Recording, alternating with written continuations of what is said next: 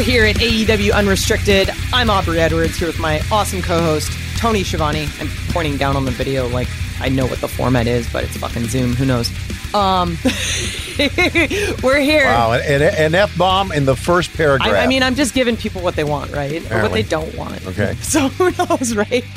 Awesome. So today on the podcast, we've got a very special guest, someone I'm particularly excited to talk about, and as well as like Twitter, because I asked for questions, and I think I got the most responses I've ever gotten. But we've got Jeremy here today, who's the partner of Jazwares. And I mean, you probably know him as the guy who's making the AEW action figures happen. Welcome, Jeremy. Thank you. Yeah, listen, Jeremy Padawer, straight out of LA, making figures left and right. But no, I'll tell you what, it's truly an honor to work with you guys, to work with AEW, and Jazwares as an organization could not be happier about having the opportunity. So thank you for having me here today, and thank you for allowing us as a company to do this. Again, we're talking with Jeremy Padawer, and Jeremy, you were the founder of Wicked Cool Toys, and so you've been in this business quite a while, haven't you? Yes. As a matter of fact, partner at Wicked Cool Toys and Jazwares, and I've been in this business for over 20 years. As a matter of fact, in 1989 in high school, I started my toy career working on a toy aisle and hemming kids' clothing on the side. So I was doing everything I could to try to get myself in the toy aisle, but I started off by making sure that kids looked good in the clothes that they wore to try to spend at least an hour a day selling some toys. But yeah, no, it's been a lifelong pursuit for me. You former Mattel Toys brand manager, got your MBA at Vanderbilt. Yes. I did. Yes, sir. That means you're a debutante. Let's see, co-creator and executive producer of animated series Monsuno, which was on Nickelodeon. And now we want to talk about your relationship with All Elite Wrestling and Tony Khan. Talk about how that partnership was created, how it came together. Yeah, so, I am a student of the wrestling game, and I'm lucky enough that I grew up in a region of the country, Memphis and Mississippi, in that area, that wrestling was very important in a time where wrestling was very specifically cherished, and I would say it is today again. But when I was growing up, it was the biggest thing in town. So I spent a lot of time learning the regional wrestlers and understanding the ins and outs of that. So when I was in graduate school, I got recruited to Mattel, as you mentioned, and after a few years there, I went to another company to head up their wrestling business. So I've been making wrestling action figures since 2002. And what I would say to you guys is, just in terms of the AEW line, as soon as I heard that the Khan family was involved with launching a new organization, my mindset was, okay, the first element is in place to recreate the Ted Turner, Vince McMahon type opportunity. The first element being capital. You have to have a lot of capital to run an organization like this in the right way. Right? The second element is, do you have the distribution of content? And as soon as I saw that there was some potential of a content distribution deal, I reached out to as many people as I possibly could to see if I could get in touch with Tony Khan or people within the organization. Because the third element, which is also as crucial, is that the creative is great. So I knew that the capital was there. I knew that the distribution was coming into play. And then it came down to creative. And after having several conversations, I recognized that it would be an enormous mistake if we didn't dive into this with our heart and soul. I mean, it's pretty clear looking at the action figures that you guys are very, very closely, like from an emotional standpoint, attached to the product, because every single little detail is just insane. I think I was actually talking to Dakota, who's Dustin's daughter, saying like, yeah, the tattoo of my face looks very accurate on my dad's arm. Like little things like that. It's just kind of crazy. Thank you. When you make action figures, the key is authenticity, especially when you're reaching out to a collector. And what you will find, I'll give you a stat that might be surprising for you. But if you go to the action figure aisle, it's a multi-billion-dollar aisle, of which approximately 40% of the intended recipients are over the age of 13. So they're not toys as much as they're collectibles, depending on the brand. Now, if you're looking at Spider-Man, it may be 90% kid. But if you're looking at something like the wrestling figs, it could be 60% adult collector. So for us, again, we know that authenticity has to be 100% bang on for us to be competitive. And then the objective is how far above and beyond can we take it? That's awesome. So speaking of authenticity and just collectors in general, I know that when I've previously collected figures and stuff, like the packaging is such a key part of it, and just making sure that that's clean and crisp and whatnot. Like, talk about the design inspiration for something like packaging. Yeah, no. So when it comes to the presentation, you want people to be able to make a choice. Either they're going to have the opportunity to play with the figs, take them out of package and play, or display in package. They call it mint on card, MOC, right? Because the objective is to never overship a wave, so that when people buy these things, they'll have secondary market value later on. Like some of the figures that I was involved with making 20 years ago sell in the secondary market for $5,000. Like there's a Ric Flair employee edition that we made that we did a limited edition run on Classic Superstars back in the day. And that if you can find that for $5,000, you just buy it. So it's very important from a packaging standpoint to create something that people will cherish and that could have secondary market value. That's insane. So let's talk about the Unrivaled series. How did we come up with the name Unrivaled, Jeremy? So I love segmenting brands with names that seem fitting.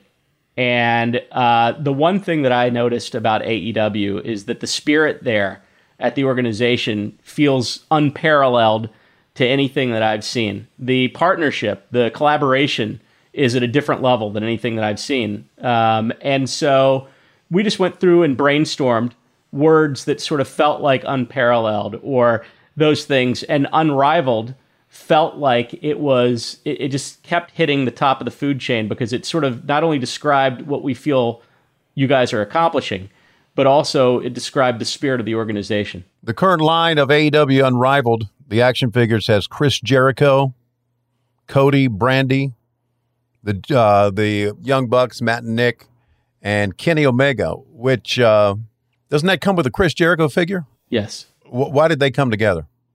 Because of their great rivalry? So there are multiple Chris Jericho figures in the first wave. There's one that's in something called a Bubbly, which essentially is like this champagne-looking package. Right. And then there's a Chris Jericho figure in the regular assortment.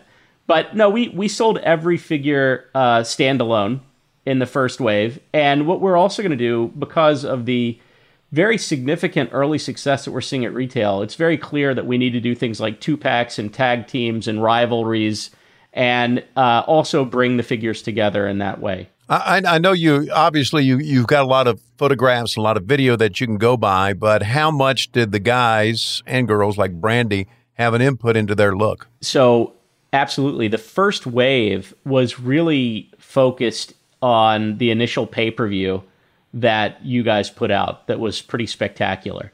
So we took the approach primarily that we would take assets from that pay-per-view and celebrate it. Not all, but most. And I'd say that there was a significant amount of buy-in from talent that said, that seems very appropriate. So how do you end up capturing the likeness of each performer? Because I know we've talked a little bit about details and just capturing all of that, but like I know I got my face scanned at one point or another. So how does that whole thing work? So 20 years ago when we did this, there would be like literally you'd like bring a robot to a thing that weighed a zillion pounds and it would scan a 360 all the way around someone. And it was heavy and it was cumbersome and it was sort of like this enormous, like you have to stay still for a zillion minutes and, maybe we'll capture the likeness. And nowadays, as you noticed, it was a very different experience. It was faster. It was a smaller unit. It was something that could capture your likeness on a 360 element. But essentially what happens is we take a computer scan and then we hire or we work with internal sculptors who clean it up and bring it to a 3D element, a sculpt, that we then use to as the basis of our figural line. And we tool it up. So these tools that we create are literally, giant I would say, metal plates that have the impression of the sculpt in the plate that you can fill the cavity with little plastic pellets that form the shape of your likeness. And essentially it's as straightforward as that. It goes from scan to cleanup to sculpt to tool. It's an amazing process. And obviously, you talked about how the scan has changed. I would think, maybe I'm wrong, because of all the intricacies that you have now and how things look and how detailed they are, that the actual process of building these have changed as well, right? I would say so. Although, interestingly enough, the manufacturing process, although it becomes more efficient, is very familiar over the years. The one thing that I will say has changed is the application of deco. So if you can imagine, there's a lot of hand painting that goes on one of these action figures. People who are in a line, like you can think of the old Ford factories back in the day, they created the whole idea of that type of production run. But one person will paint the eye, the next person will paint the eyebrow, and then it goes down a process to make sure that people who are absolutely nailing it and getting it perfect. Whereas today, there's something called DIJ printing. It's like direct inkjet printing, where the tool is lined up in a plate, and it literally sprays a perfect mask onto the face. And it does save some steps. And honestly, as certain, look, in depending on where you manufacture, and most action figure manufacturing is done overseas, as these countries create a larger middle class, there are fewer skilled workers to do those types of jobs. So it is great that there is the opportunity that technology can cover some of those opportunities. That's insane. I know that in addition to the figures, we've also got a replica of our world championship. Yes. Which is phenomenal. Like the detail work in that is extremely well done, just like all the rest of the figures. Do you guys have any plans to do additional titles? Absolutely. As a matter of fact, not only will we do additional titles, but we were talking yesterday, what we'd like to do is that, look, we're going to sell a lot of AEW figures. And in general, there are a lot of wrestling figures sold every year. Millions and millions of figures sold every year.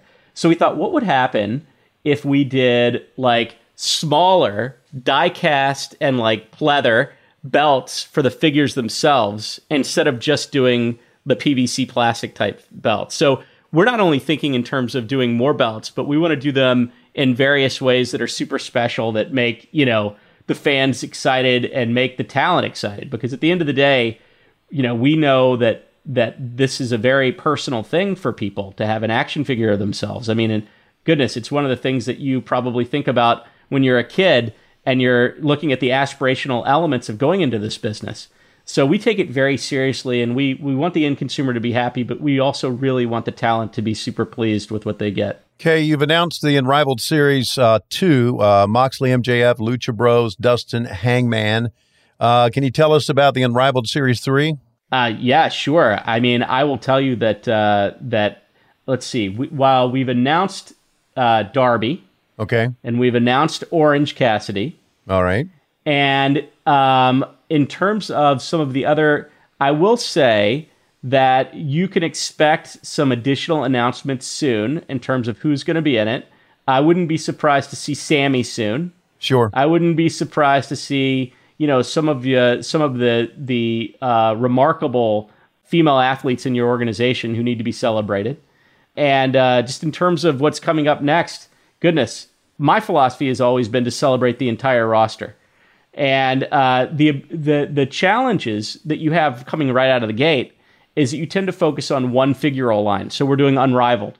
But ultimately, the objective would be to have multiple figural lines happening at once. So a single pack, a two pack, maybe something for grocery and drug channel, where you can really go into not just, the main event talent, but you're doing talent that may even be doing primarily dark matches, because ultimately a collector and a fan wants to play out the entire experience.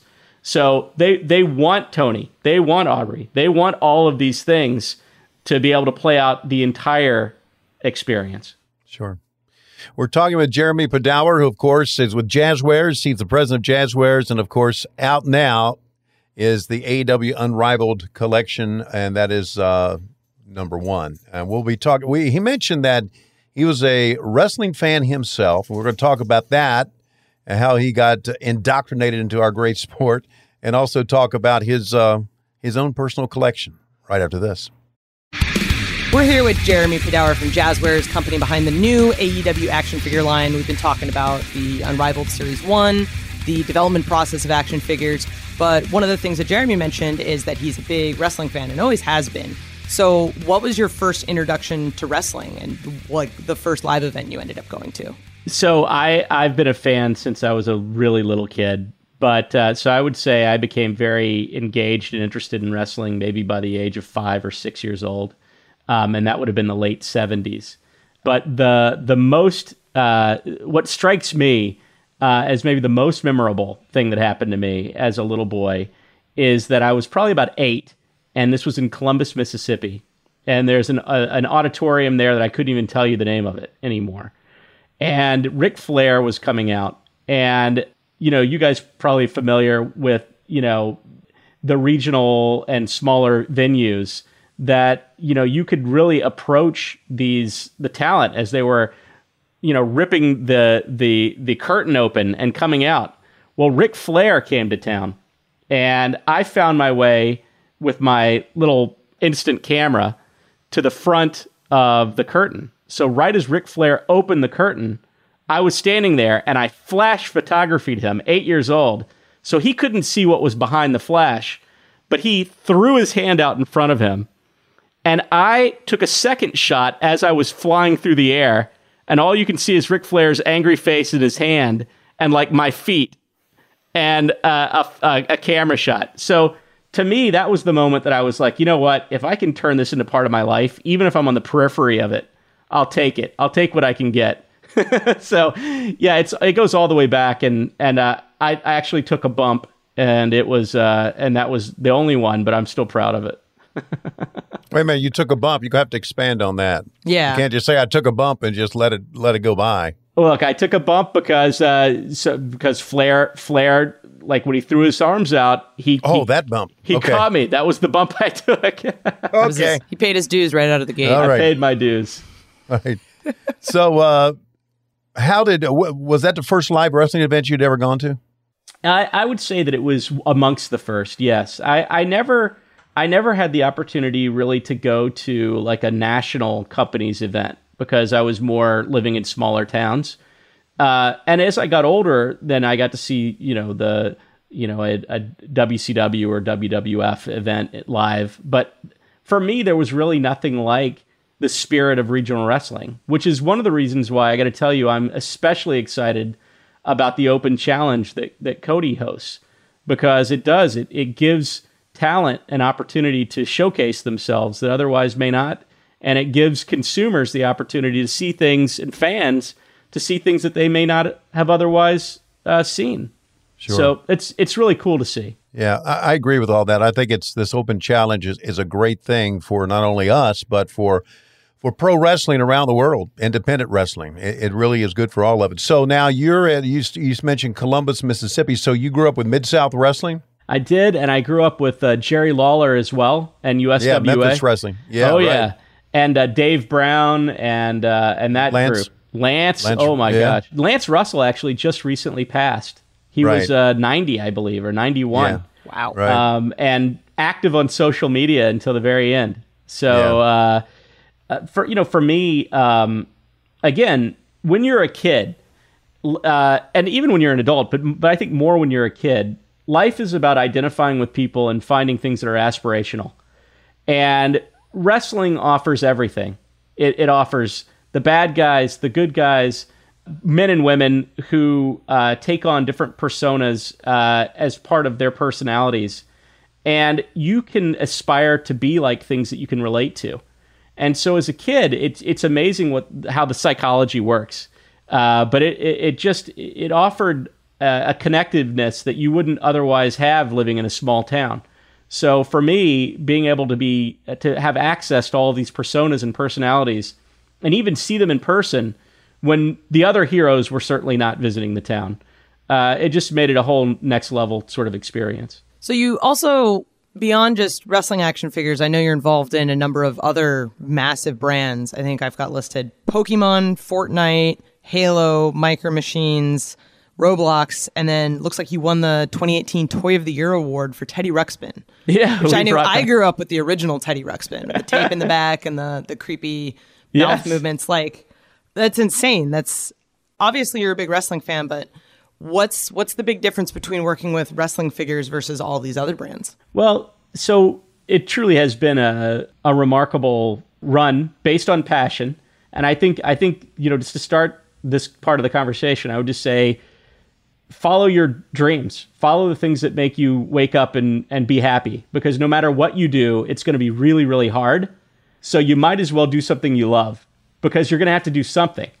And so for me, pursuing toys was always something that I did out of love. And coming out of a school, which, I did pay for myself, I'm proud to say. There was no silver spoon going into Vanderbilt for me.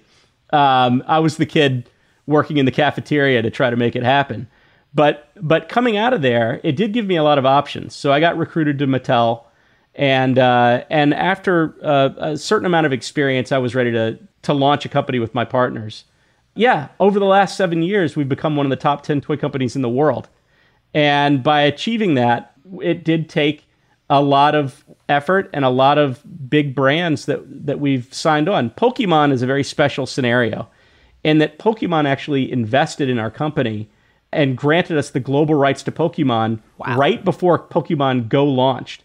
Oh, man. And if you don't believe that karma is real, here's how karma is real. Karma is real in that I managed the Pokemon business about 7 years before. And you can see the passion that someone has for something. And so karma is real in that people have a long memory. And when you do your best and when they see the passion and the effort, it's amazing what can come back to you later in life. And in this case, Pokemon came back to us. And once we had Pokemon signed, it allowed us to go and get business with Microsoft and AEW and Hasbro with Micro Machines. And then, of course, the acquisition by Jazwares and all the wonderful things that have happened since then. So, it's incredible. And while it may seem like I'm entirely focused and obsessed with AEW, and I am, there's a lot of other things that we're doing. But frankly speaking, nothing is more to my heart and soul than wrestling. And what you guys are doing within the wrestling genre is about as impressive as anything that's happened in the last 20 years. Talk about some of the figures and some of the things that are out there, that have been out there. What is the number one, if you can just list one, the number one action figure of all time, be it wrestling or some other, comic books or whatever? I mean, I think the number one action figure of all time is the Star Wars series, because if you look at what it meant to the genre, it was pretty dramatic. So if you go back to 1975 and you walk down the toy aisle, if you go back with me that far, what you would find is some licensed product based on intellectual property that you might know, but primarily what you'll find is a hodgepodge. And after Star Wars, everything dramatically changed. In fact, here's an interesting thing for you. So even 20 years ago, even at the earliest parts of my careers working for Mattel, fans of wrestling figures were kind of fanboys, fangirls, nerds, 40-year-old virgins, all that stuff. And you know what they're called today? Mainstream. Everybody. I guess what I'm saying is things have changed so dramatically in a period of time. So I think Star Wars has a lot to do with it. And I think there's been an evolution over time. But wrestling is interesting because it's very similar to Star Wars in that there's a very broad set of characters. There's a very broad set of personalities and looks. It changes all the time in terms of the content always reinforces new looks, new styles, new gimmicks, new characters. And you can create a lot of breadth of line with both Star Wars and wrestling. So when in 2002, when I took over the wrestling business, and at the time it was WWE, we treated it like a collectible and not a toy. And we drove breadth. And we started doing the Classic Superstar series, which was really all about the alumni and really celebrating the history. And I think that there's a lot of similarities between wrestling and Star Wars in that regard. So, Jeremy, you're a collector yourself, right? Yes, big time. Okay. What do you collect? So I tend to collect for several reasons. I collect things that I love, and I collect things that I believe will have a tremendous secondary market value increase. And so what I've focused a lot of my collecting on recently is Pokemon, and I'll tell you why. In 1999, Pokemon was brought to the United States and launched here and became the single largest brand of all time. $90 billion in 23 years in the U.S., $90 billion in the world, I should say, at retail. Star Wars is number 2, to give you a sense of scale. But the kids who were 6 to 12 years old, in 1999, are in their early 30s now. Mm-hmm. And the original cards from 99 are escalating in value very, very quickly.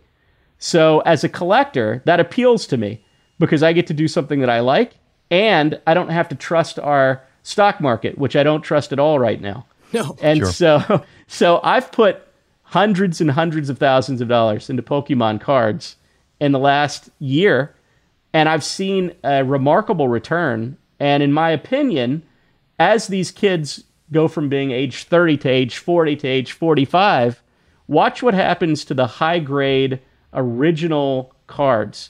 They will continue to go significantly higher. And to give you one more comparison, sports cards have been around for 100 years or more. Sports cards have actually been around 150 years. And the valuations at the high end of sports cards are many, many, many, many multiples the valuations at the high end of trading card games like Pokemon.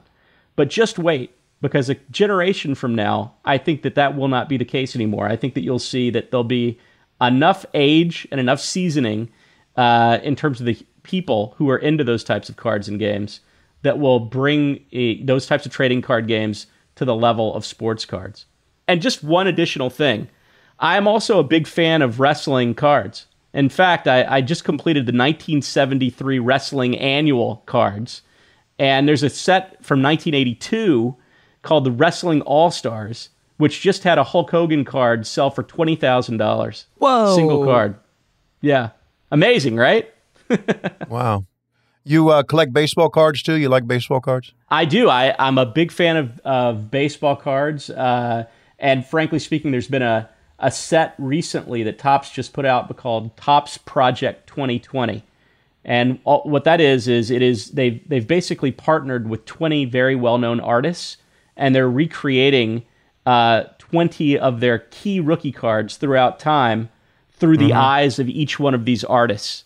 So they're actually creating a really cool business, and I've been buying those cards up recently. Yeah, of course. And I'm a baseball card collector. Oh, and I just got in. Topps 1969 was what I bought off Street and Smith's back when I was young. Nice. And so I just got off eBay. They had these foil cards, a part of the collection. American League was like in blue, and National League was like in red. And I found the entire series of that, and I ordered it off eBay recently. But I'm really big into any card that is pre-Upper Deck. Okay, so anything prior to like '89. So you're like exactly right. They ruined the business, didn't they? Really? You know what happened?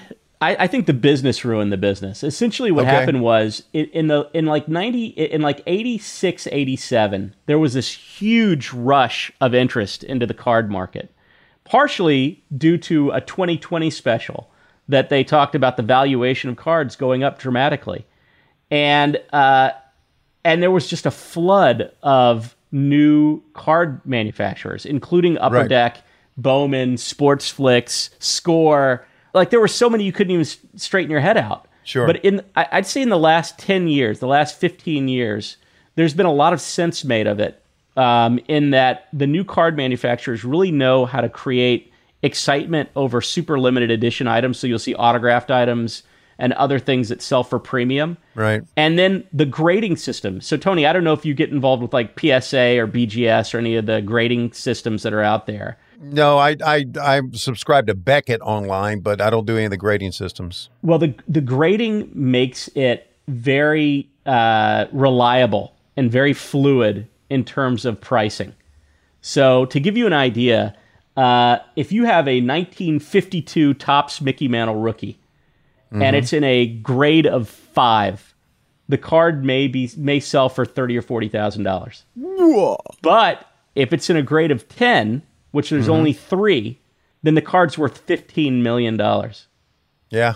So to put things in perspective, the grading system in the card game has changed everything, because what it does is it creates scarcity amongst the highest grades. And at the end of the day, scarcity is what drives valuation. If only 3 people can have the perfect condition thing, it ends up being 3 really passionate billionaires who are fighting each other to try to get them. Damn. Wow.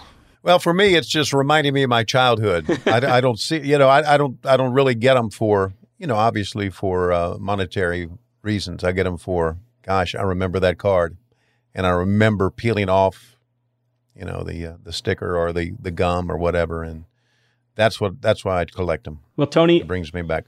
At some point, what you have to do is you have to take some photos of some of your stuff and send it to me so that I can tell you, because you might want to get some of those memories graded, because some of those memories might be worth a lot of money.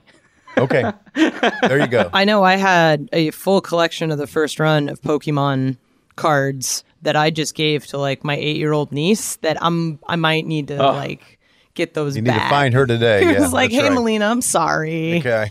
Auntie needs these back. We're talking to Jeremy Padawer about action figures, wrestling, collecting, a whole bunch of stuff. I'm excited to start asking you some Twitter questions in just a minute. This is AEW Unrestricted. We're talking to Jeremy Padawer, man behind AEW action figures. It just came out last week. We've asked a lot of people on Twitter, like, do you have any questions? And this was probably our most interactive and most responsive solicitation for questions yet, for very obvious reasons. Everyone's real excited about it.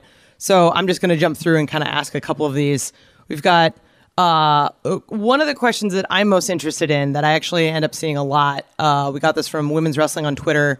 Can we get more women's figures? I know Brandy's like touting right now that she's the only one with a figure, but are we going to see more women? Yes, no question about that. Absolutely. In fact, we will see more women's figures. We will see women's figures in the single packs. We'll see exclusives. We'll see limited editions. We'll see 2-packs. So, yeah. And frankly speaking, I watched the YouTube tag team first round action, and blown away by the breadth of talent within that division. And it's interesting because there's been an evolution here in terms of the way the perception of, I would say, women in terms of wrestling and in terms of fighting in general. Mm-hmm. And not only in wrestling, but MMA has truly changed the way people perceive. And essentially what I would say is a bunch of testosterone-y guys have really underestimated the strength and the toughness of women. And when you see, by the way, you just proved it right there, but by flexing. No, but double buy. Yeah. No, but if you see what's like MMA, and you see now, I think there was a time where they wouldn't even host female fights, but now it's main event time, and it's happening across all fight genres, including wrestling. So no, women will not be overlooked in this line, and especially as we start to roll out the other lines of figures, you'll see, like I said, men, women, everyone celebrated as athletes and as professionals. We have a question from Ben Ellis on Twitter. It's @BenCGS. How soon can we expect the AEW figures to be available in the UK? Later this year, But we have distribution there. We should be having, I believe it's Smith's, and it should be later this year. And I'm not sure if it's for Wave 2 or whether they're capturing some of Wave 1. I believe they are capturing some of Wave 1. I've got a question from Mahoney413 on Twitter. What's the process for putting together a series lineup? Series 1 and 2 are both unbelievable lineups. He also said, thank you for everything you've done for wrestling figures. Thank you. Here's the dirty secret, okay? And this is what happens once you get past Wave 1 and 2, basically, is that you want to treat a wrestling lineup the way you treat macroeconomics, okay? In a sense, it's supply and demand by character. And you can do that by looking at and I'll never reveal who's who, but by looking at the lineup and saying, okay, you have A-level main event, you have B-level mid-card, and you have C-level who still need to be celebrated because they could be A-level by the time you blink, right? And essentially what you do is you set it up to where there is a certain amount of supply of each one of those figures in the master cartons that you're shipping out. So look at it this way. When you ship a box to retail, there's a certain number of figures that go in that box. And you can really manage the supply of the A, B, and C level characters to make them all as exciting to the end consumer by not overproducing B and Cs.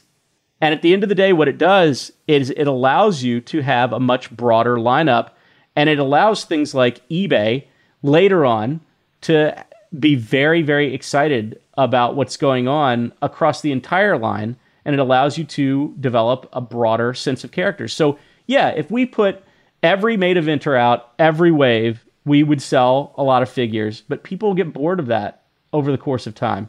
You need to celebrate the entire roster, and that's what's going to happen over time. At Orlando Russell on Twitter wants to know, any chance of getting a medium-scale ring of 18 by 18, and are refs, cameramen, interviewers going to get their figures?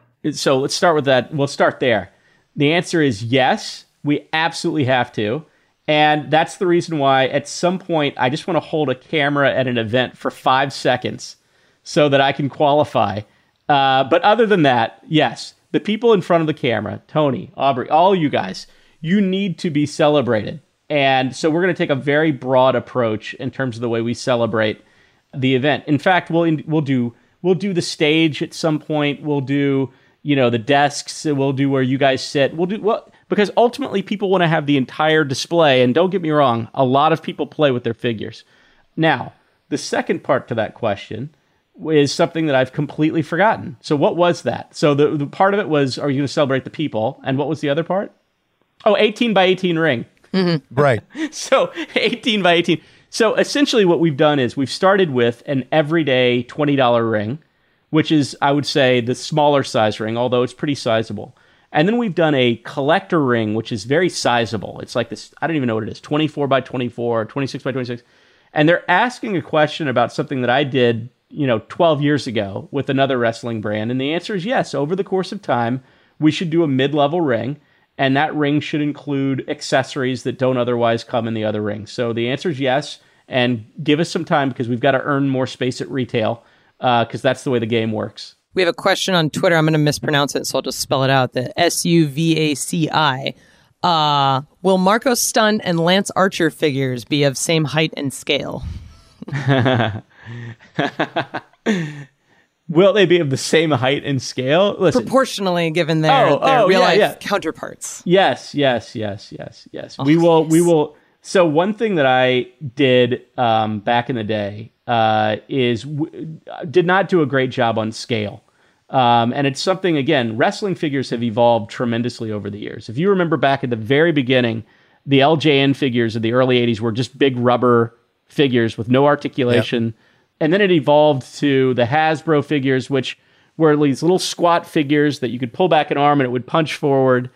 And each generation of action figures brought its own level of detail. And so the figures that I developed back in the day did not keep scale as honest as we do today. So yes, scale will be something that we take very, very seriously today. And that question goes right to the heart of that. Paul Riot Riles, who's on Twitter at Paul Riot Riles, wants to know, will we get, and he talked about the ring already, will we get entrance stages and backstage interview areas? Boy, he really wants to play it all out. Oh, boy. Absolutely. Yeah, no, entrance stages are actually pretty easy. What we won't do is we probably won't do a giant big plastic slab that costs you a fortune to buy, but we can do things that allow you that there's corrugate, there's ways to do this with really solid like cardboard that won't like easily break, that allow you to have the scale that you want at the price point that you want, where you don't have to spend an arm and a leg, and it's easy to ship and pack. So I definitely can see ways that we can accomplish what they're asking for there. We have a question from AEW Collector on Twitter. Obviously, someone who is a big fan of collecting Unrivaled characters.